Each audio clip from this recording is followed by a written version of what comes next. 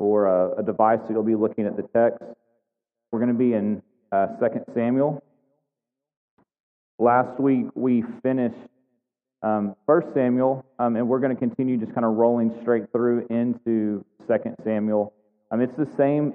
When I say it's the same story, I don't mean that it's a repeat, but it's the story continued. Basically, 1 Samuel and 2 Samuel were divided due to length of scroll, and so it broke where last week we saw Saul's death, and we saw David having realized that he has defeated the Amalekites, and this week we're going to pick up in 2 Samuel. Continue in 2 Samuel. The scene that we have as we left last week and we come into this week is that Saul in chapter 31 has died, and that news has not yet reached the rest of the people. David has been fighting the Amalekites, and what I love about 1 and 2 Samuel is that it does not whitewash individuals. It does not whitewash history. It does not pretend like everything's okay. It shows the highs and lows. We should be able to see ourselves in this, to see the difficulty, the ambiguity, and our need, because people struggle, and they make decisions where they're honoring and trusting the Lord. They make decisions where they're not. And so we come this morning knowing that history hasn't changed a lot, that we both have highs and lows, and we see a need and we see difficulty. And so let's just pick up in verse 1 of 2 Samuel. It's going to take me a second to get to 2 Samuel. 2 Samuel chapter 1. After the death of Saul, when David had returned from striking down the Amalekites, David remained 2 days in Ziklag. And on the third day, behold, a man came from Saul's camp with his clothes torn and dirt on his head. And when he came to David, he fell to the ground and paid homage. And David said to him, "Where do you come from?" And he said to him, "I have escaped from the camp of Israel." And David said to him, "How did it go? Tell me." And he answered, "The people fled from the battle, and also many of the people have fallen and are dead. And Saul and his son Jonathan are also dead."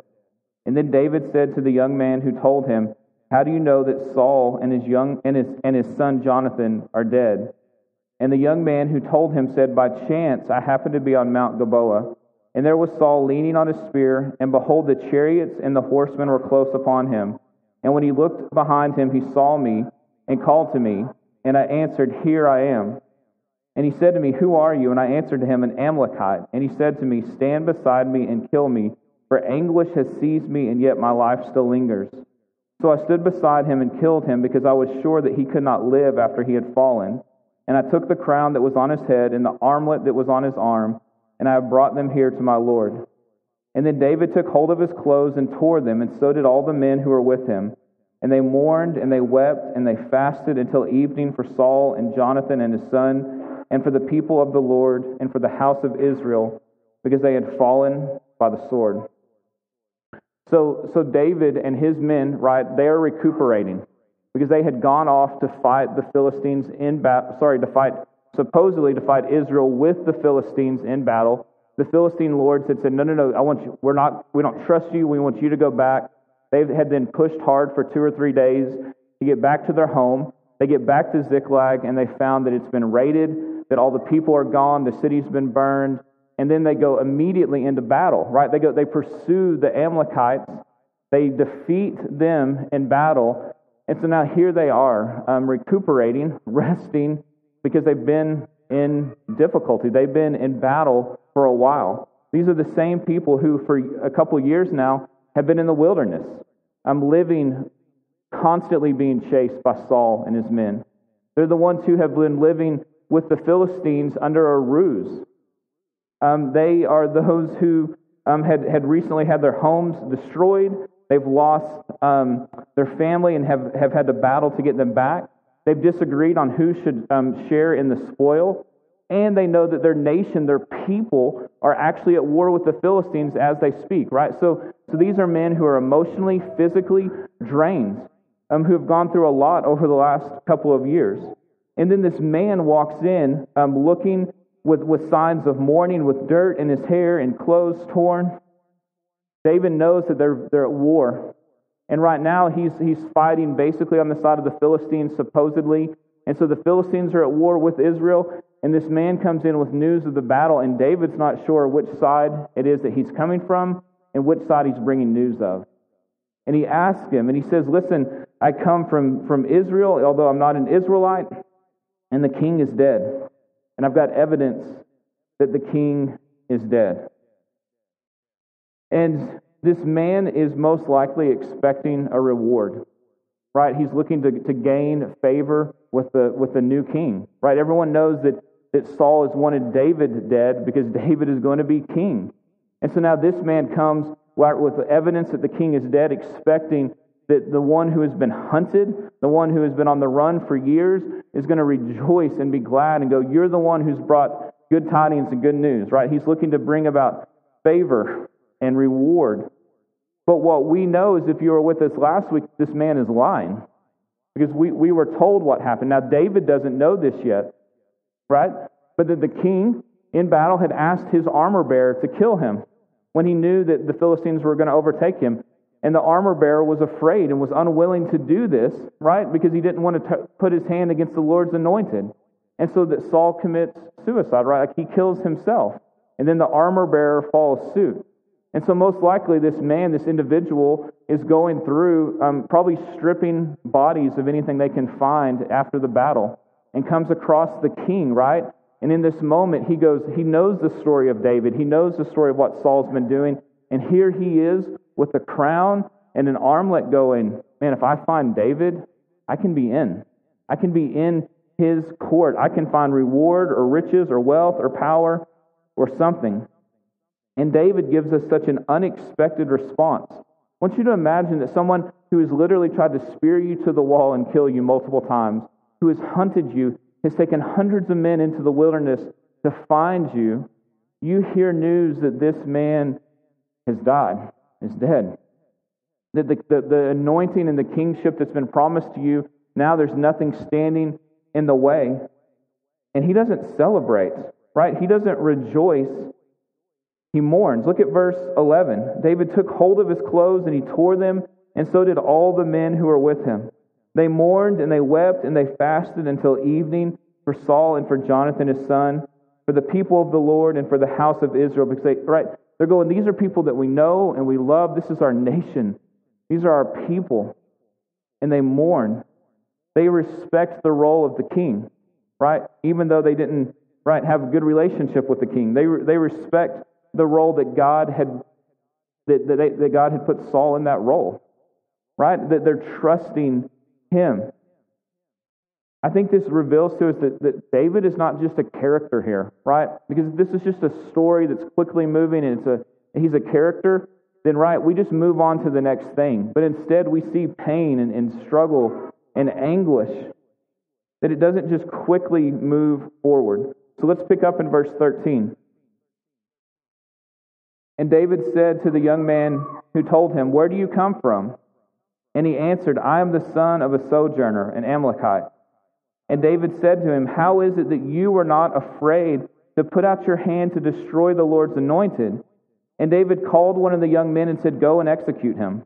And he struck him down so that he died. And David said to him, "Your blood be on your head, for your own mouth has testified against you, saying, I have killed the Lord's anointed." And so it's kind of like a what? Like, what is going on? This is not probably the expected turn here, right? That David goes, let me confirm who you are. Let me confirm what you've said, right? David has had multiple opportunities to put his hand against Saul and has been unwilling to do it. Like he has had a fear of doing that. You don't touch the Lord's anointed. To touch the Lord's anointed is to go against God, is to reject God. And so he has this man killed. Now we need to be reminded that much of the Old Testament is it's descriptive, right? It's telling us what happened, what occurred. It's not always telling us this is what we should thus do. It's not prescriptive. But this man has claimed to kill the king. David doesn't know otherwise at this point. And he says, listen, it's on your head because you have done this. You have admitted this, and you did it without fear, without regret. You did it expecting reward.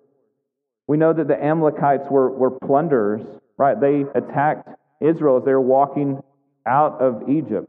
They've attacked Ziklag and David's people when the men were gone, right? This is what they're known for. And so David has strong justice here. And so let's pick up and finish chapter 1. Beginning in verse 17. And David lamented with his lamentation over Saul and Jonathan his son. And he said that it should be taught to the people of Judah, behold, it is written in the book of Jashar. He said, your glory, O Israel, is slain on your high places. How the mighty have fallen. Tell it not in Gath, publish it not in the streets of Ashkelon, lest the daughters of the Philistines rejoice, let the daughters of the uncircumcised exult. You mountains of Gilboa, let there be no dew or rain upon you, nor fields of offerings. For there the shield of the mighty was defiled, the shield of Saul not anointed with oil. From the blood of the slain, from the fat of the mighty, the bow of Jonathan turned not back, and the sword of Saul returned not empty. Saul and Jonathan, beloved and lovely, in life and in death they were not divided. They were swifter than eagles, they were stronger than lions. You, daughters of Israel, weep over Saul, who clothed you luxuriously in scarlet, who put ornaments of gold on your apparel. How the mighty have fallen in the midst of the battle. Jonathan lies slain on your high places. I'm distressed for you, my brother Jonathan. Very pleasant have you been to me. Your love to me was extraordinary, surpassing the love of women. How the mighty have fallen, and the weapons of war perished. And so we see this lamentation, right? We're reminded that David is not just a warrior, but he's a poet, right? That we get this glimpse of the Psalms here as he cries out to the Lord, lamenting over the fallen Jonathan and Saul. It's written in a book that we no longer have, the book of Jashar. Basically, a lament is saying it's not supposed to be this way. This is not what it's supposed to be like. And so what is it that David is lamenting? He's lamenting that Saul was not the king he was supposed to be, right? Like that he had an opportunity, right, to be the king not after the nations, but after God, right, to honor the Lord. And yet Saul has not done that. He hasn't trusted and followed hard after God. He has done his own thing, right? And he even reminds us that there was a period, right, where Saul was impressive. Look at verse 22. And the sword of Saul returned not empty. Saul and Jonathan, beloved and lovely, in life and in death they were not divided. They were swifter than eagles. They were stronger than lions. You daughters of Israel, weep over Saul, right? Like he's brought some stability. He clothed you luxuriously in scarlet. He's saying, listen, there was good in Saul, but it didn't go the way it was supposed to. He's lamenting that things aren't the way they're supposed to be regarding Jonathan, who's supposed to... This is his best friend. He wants him alive. He wanted him to be a part of his kingdom, right? A part of his reign. And now his friend is dead. Verse 26, I'm distressed for you, my brother Jonathan. Very pleasant have you been to me. Your love to me was extraordinary, surpassing the love of women. Listen, that's a strange turn of phrase there. In the Middle East, marriage is still to this day very, very rarely about love, right? It's about power, it's about prestige, it's about connection. And so if you were to ask the average Middle Easterner, would you prefer to marry for love or for money? They would say for money, right? Because then we have money and I might grow to love someone. Our neighbors in Yemen would say like it was an arranged marriage, right? They didn't choose, but their parents did a good job and they had grown to love one another. But they wouldn't have gone into marriage saying that they loved one another. That wasn't what they expected or anticipated. And so David here is saying, listen, Jonathan was the closest person in my life. Like, he has loved me. He's been in the trenches of battle with me.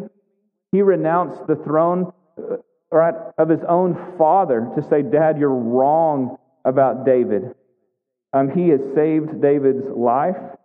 right? He's chosen to be a good friend to David, and David is saying, listen, Jonathan, right, you have loved me in a way that my wives have been unable to because of you have known me and loved me and cared for me. And she's like, this isn't how it was supposed to be. We were supposed to continue. He laments Gilboa where the battle happened. So he says, look, let there not be dew or rain. Like, don't let there be reward upon this place. He's lamenting the Philistines rejoicing. In verse 20, he mentions two of their cities. He's like, I don't want them to know this news because they're going to rejoice thinking they've defeated the people of God. And they're wrong. Like, it's not supposed to be this way. As we started, we said, listen, David has been in a season of trouble and difficulty. Trouble upon trouble, bad news upon bad news. Right? Like that you're not living in your homeland any longer. You've been in battle. Your city's been destroyed.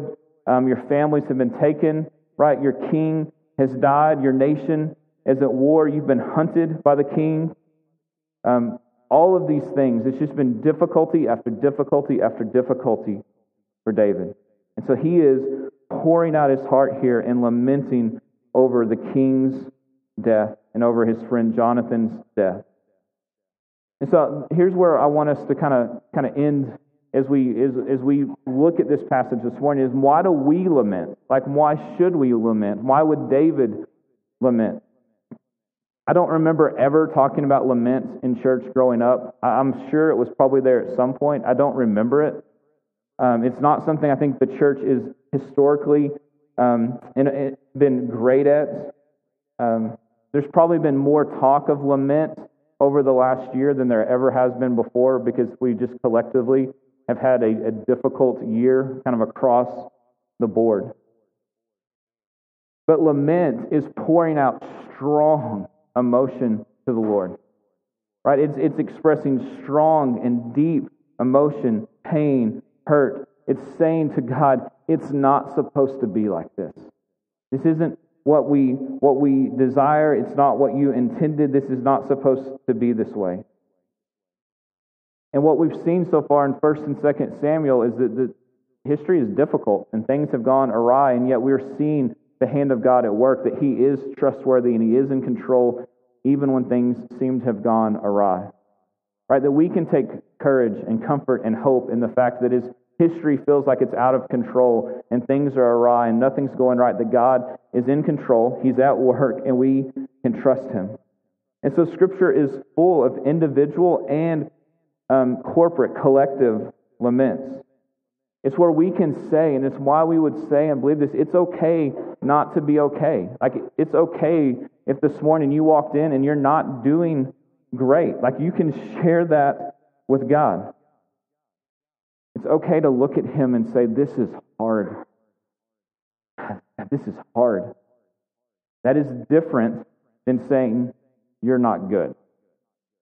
Right? We want to balance this morning, right? That it's not just vehemently expressing all of our angst and anger and raising a fist to God. That is not lament. Lament is pouring out our emotions and our hurt and our pain and our struggle and our discontent while saying, but I still want you and I still believe you're good. Instead of saying, look at what you've done. Right? Now listen, there could be a fine line between those two. Right? So here's how we can biblically lament as we walk through this morning. The first thing is this, is that we turn to God. Right? You turn to God in prayer, in emotion, with tears. Right? You turn to Him. You are recognizing that there is difficulty and it's supposed to be different. Right? And so we turn to God in prayer, with our emotion, with our tears, with our pain. Right? The second thing is this, is you voice it. You voice your pain. You voice your concern. You voice your complaint. Right? You're allowed to do this. Listen to just a couple of examples of this from the Psalms.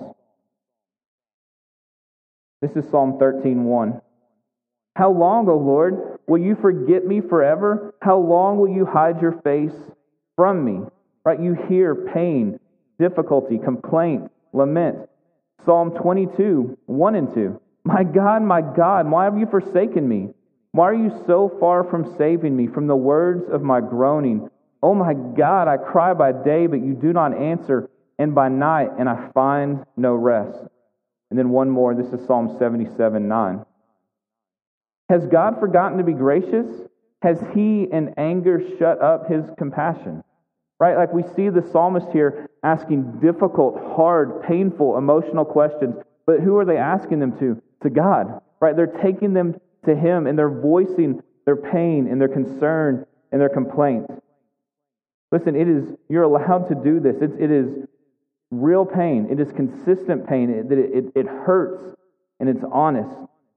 And there is a plethora of options to choose from.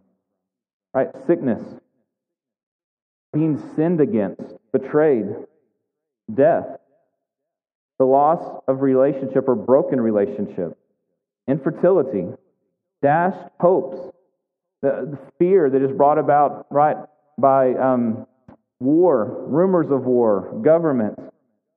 Right? Like all of these things can create fear, doubt, concern, pain, complaint.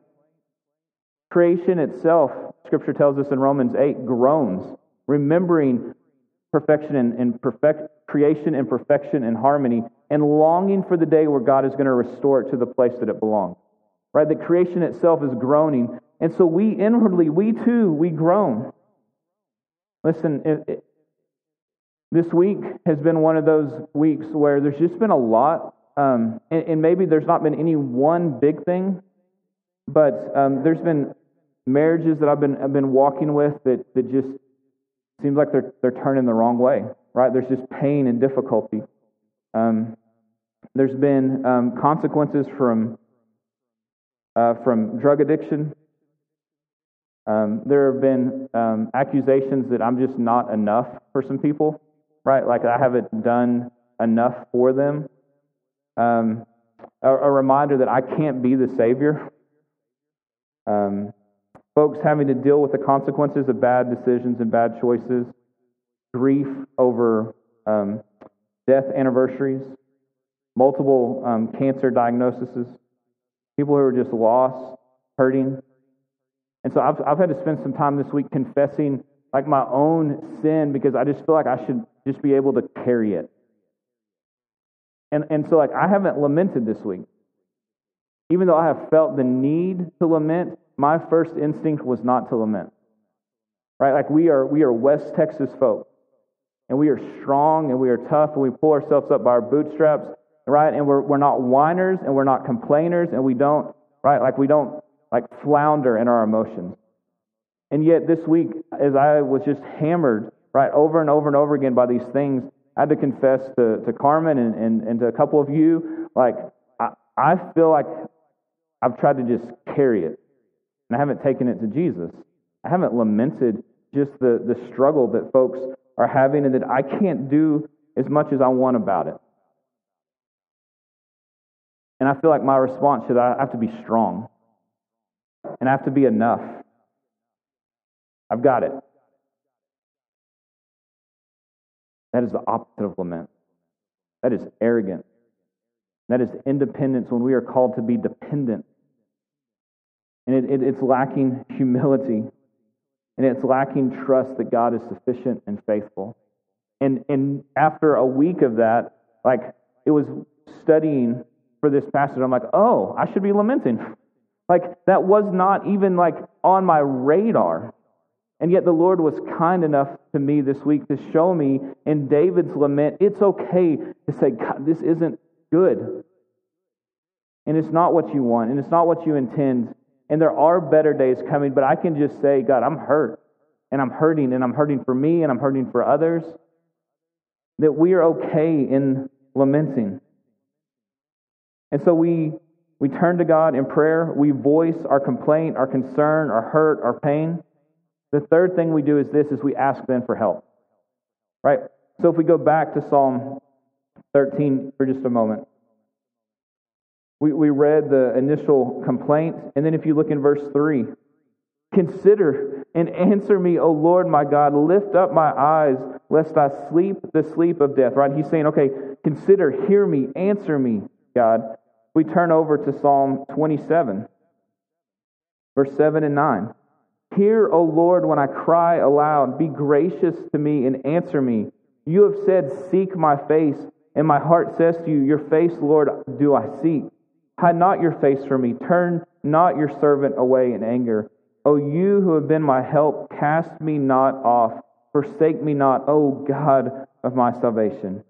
And then one final one. Psalm 142, verse 6. Attend to my cry, for I am brought very low. Deliver me from my persecutors, for they are too strong for me.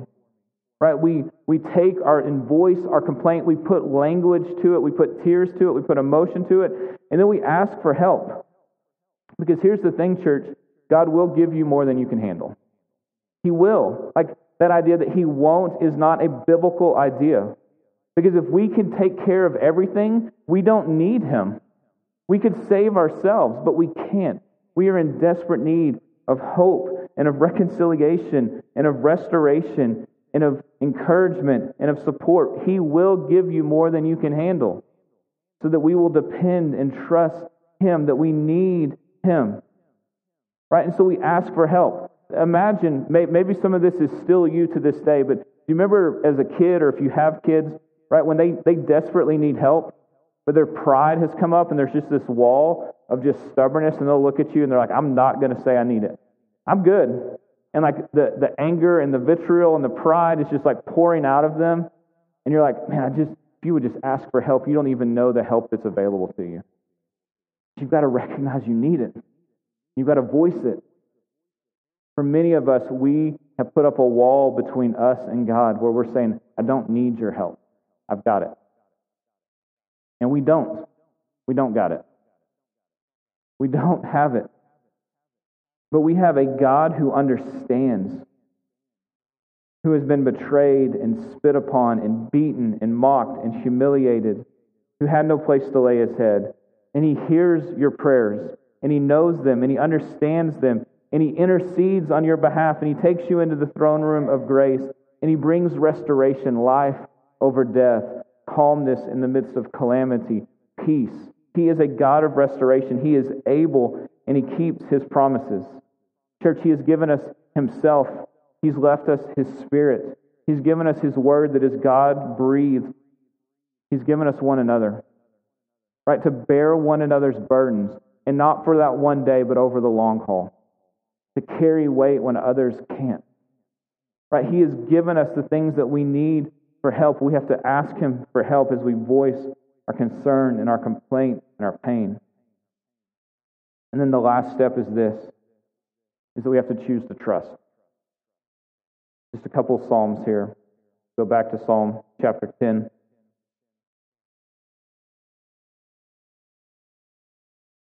Verse 14. But you do see, for you note mischief and vexation, that you may take it into your hands.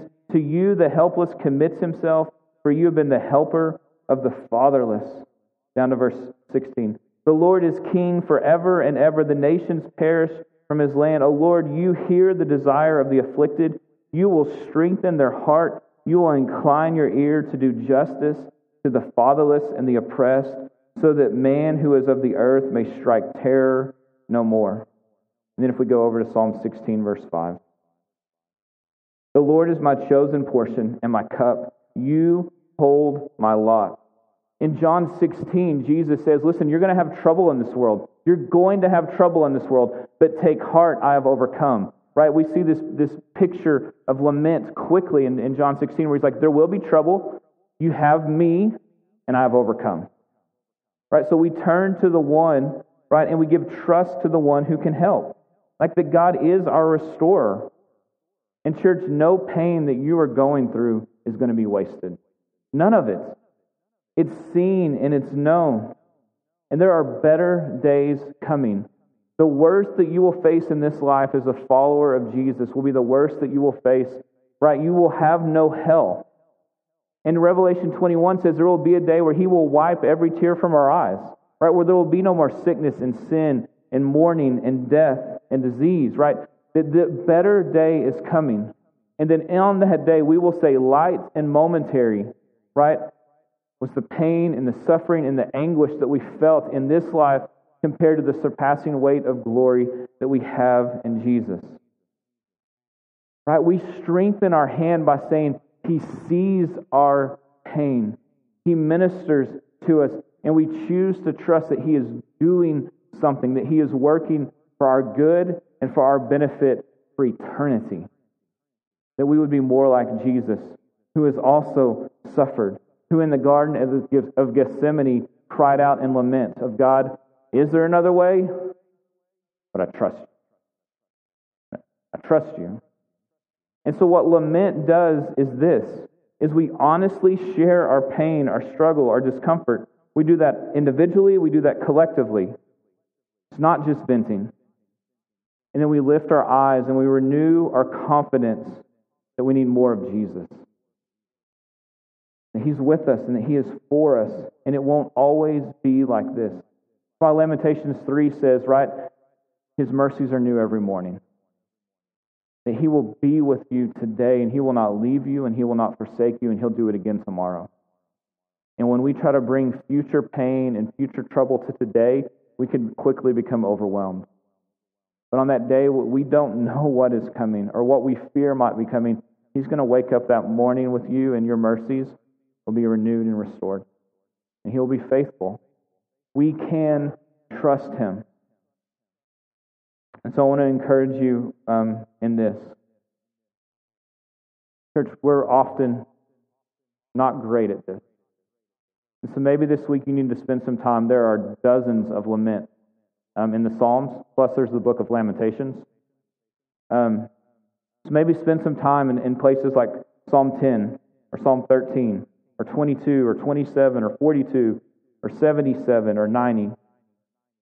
Maybe what you need to do after spending some time reading through those laments or even looking at David's here in 2 Samuel 1 is to write your own. What is it that you thought you've had to put on a smile because that's what a Christian does, and you haven't dealt with the pain and the anguish and the difficulty of it? Maybe you just need to pour out some lament, right? Through tears, through your voice, maybe through written word. Even this morning here as we end and as we go into a time of worship, maybe you just need to sit for a little while or stand and just voice your pain and your complaint as you trust and choose to trust Jesus in this. Right? That we can do that individually, you can do it collectively. Maybe that's what gospel community looks like this week, is that we just lament together. That we enter into one another's pains and we point to the things that would strengthen our hands. And we don't have to run so quickly to those promises. They are there to strengthen us, but your pain doesn't have to be over in a moment either. Right? It doesn't. David here in 2 Samuel 1 is lamenting over a lost best friend, over the loss of a king, over a horrific season of bad news as he now heads towards the kingship. Church, would we, as we've come out of 2020, or maybe it's just been a personal difficulty in your family, in your relationship, that we would be a people who would lament, but in our lament, it would push us to know and trust Jesus more, not less. Let's pray.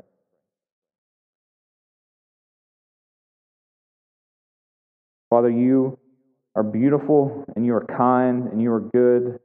And Lord, yet we know this room this morning is full of pain, fear, struggle, difficulty. God, would we not be so quick to ignore it? Would we not be so quick to ignore it in others? God, but in addressing it and in feeling it and voicing it, would it not point us away from you, but actually into you? That you are able to meet our needs, that we will see your promises fulfilled in our lives, that you are gracious and with us and present. God, that you are able and that you're a restorer of all things.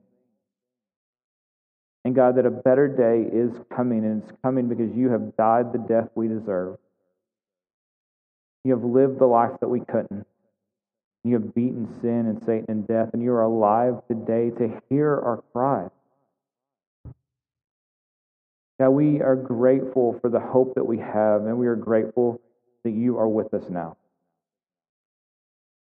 Lord, would we not be afraid to voice our struggle? And God, would we get to see you come through in that? It would strengthen our hand and bolster our faith and make us see you as glorious. God, we need you. We ask you to speak. In your name we pray. Amen.